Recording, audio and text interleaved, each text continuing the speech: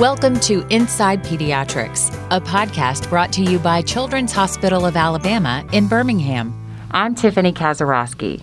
Did you know the Southeast has often been referred to as the Stone Belt, as in kidney stones? Over the last 20 years, doctors have been seeing more children and adolescents with kidney stones. Today, our guest is Dr. Pankaj Dongle, a pediatric urologist at Children's of Alabama. He's an assistant professor at UAB, the University of Alabama at Birmingham, and is director of robotic surgery here at Children's as well. Welcome, Dr. Dongle. Thank you, Tiffany, for having me here to talk about one of the most preventable problems in children we face, that is kidney stones. So let's start with the basics, Dr. Dongle. If you could tell us what a kidney stone is and how it forms. Basically, a kidney stone is nothing but a precipitation of calcium within the kidney. Mm-hmm. And over time, that calcium just becomes larger in size and then disconnects from the kidney and drops into the ureter, which is nothing but the conduit which connects the kidney to the bladder. How do we think these kidney stones are formed? There are many reasons for one to have kidney stones, but in children, typically it is related to the fluid intake and their diet. When a child does have kidney stones, what kinds of symptoms are the parents hearing about? What are you hearing about in the clinic? So majority of children with kidney stone present to the emergency department with some form of symptoms like abdominal pain, which may be in their front of the belly or the side of the belly, may not be associated with nausea and vomiting, and sometimes they may notice blood in the urine. Occasionally, children will also have urinary tract infection and may be acutely sick. Okay, so they could potentially have a UTI and get really, really sick. Yes, that is possible. Doesn't happen often, but it is one of the known issues with kidney stones if they block the drainage of the kidney. All right, so let's start unpacking some of the statistics that have been reported, especially about kids. In the last 20 years, so since 2001, kidney stones in children and adolescents have increased by 10.6%. What does that mean in a pediatric urology practice such as yours? One thing is to be careful about is not only the incidence is rising, but it is rising in a specific population. We also have to remember that a lot of these children who present for abdominal pain may have imaging such as an ultrasound and a CT scan, which can pick up stones.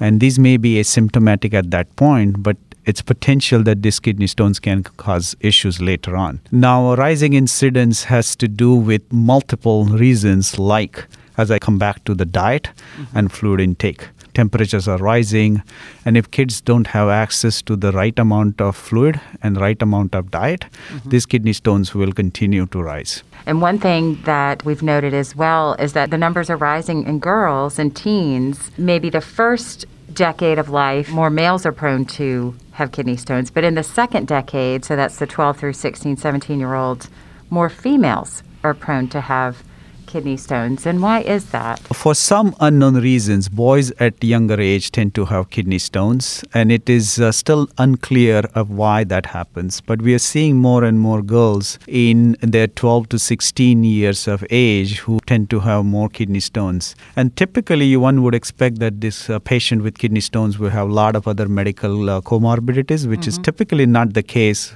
when a girl at that age presents with what we call as an idiopathic kidney stone, which means there is no reason for that particular child to have a kidney stones other than diet and fluid intake. In the younger population, it is either linked to chronic medical issues or some kind of medications or some other medical issues which can cause them to have kidney stones. Let's talk about that. You said diet, nutrition, or maybe lack of proper nutrition. During the summer months when it's really hot, you alluded to the warming temperatures, lack of nutrition, lack of hydration. What are people telling you when you ask their parents, so what does your diet look like, or what types of things have you been eating? Unfortunately, not great news there. So there are two reasons for one to have kidney stone. One is improper fluid intake and improper diet. When it comes to fluid, it's low water intake and high colas, which is nothing but sweetened colas, which is high in phosphoric acid,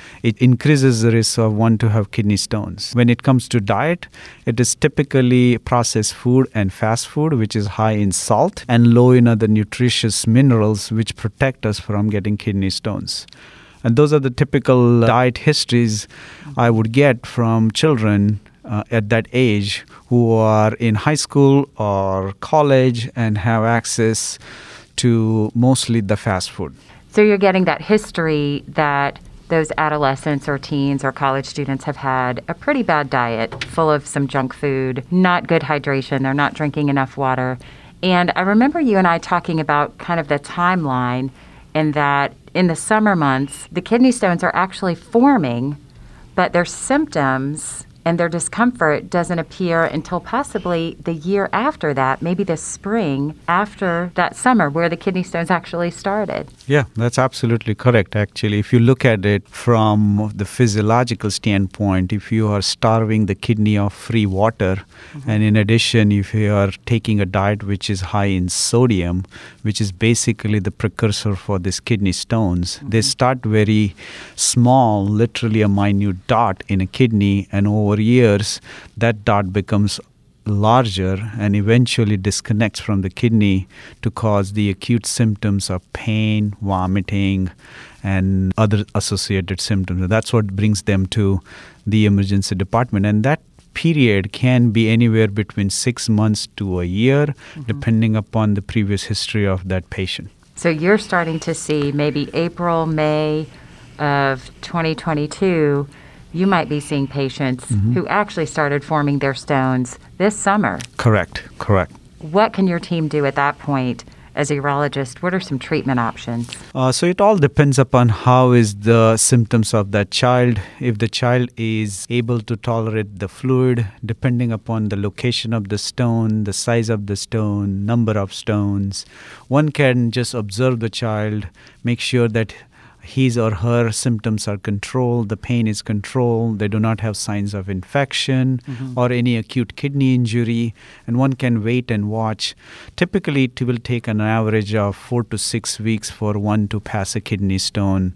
And once that stone is passed, then the preventable measures of how to manage that child further in future will begin. Once a child does have kidney stones or just even one kidney stone, do they oftentimes have a recurrence? Do they have a high probability of recurrence?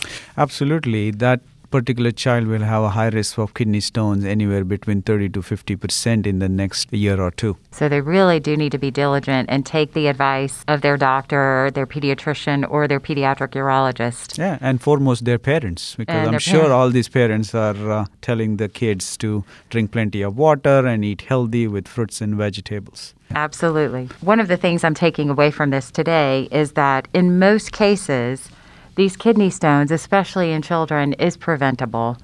So give us your advice on that.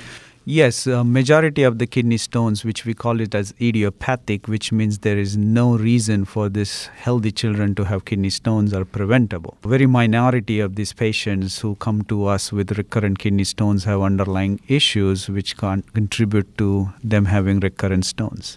But we take an example, 85 to 90% of kidney stones can be preventable.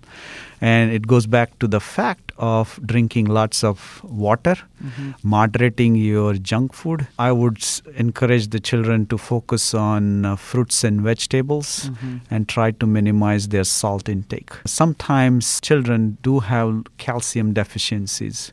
It would be nice to have their pediatrician check that part of the issue too. Once the child presents to us, of course, we look at all those, but some of these children may not be drinking enough dairy to get their calcium source and can actually harm themselves by having a low calcium diet. So we might think that kidney stones are formed, they're calcium, so we should not drink any calcium, or we should not take any extra calcium. Correct. Or take in any extra calcium. But you're saying they could form from a calcium deficiency. Correct, yeah. It's been proven in the past that low calcium diet actually precipitates more kidney stone. It's very important to know that your calcium intake is normal. Well, thank you so much for all of the advice.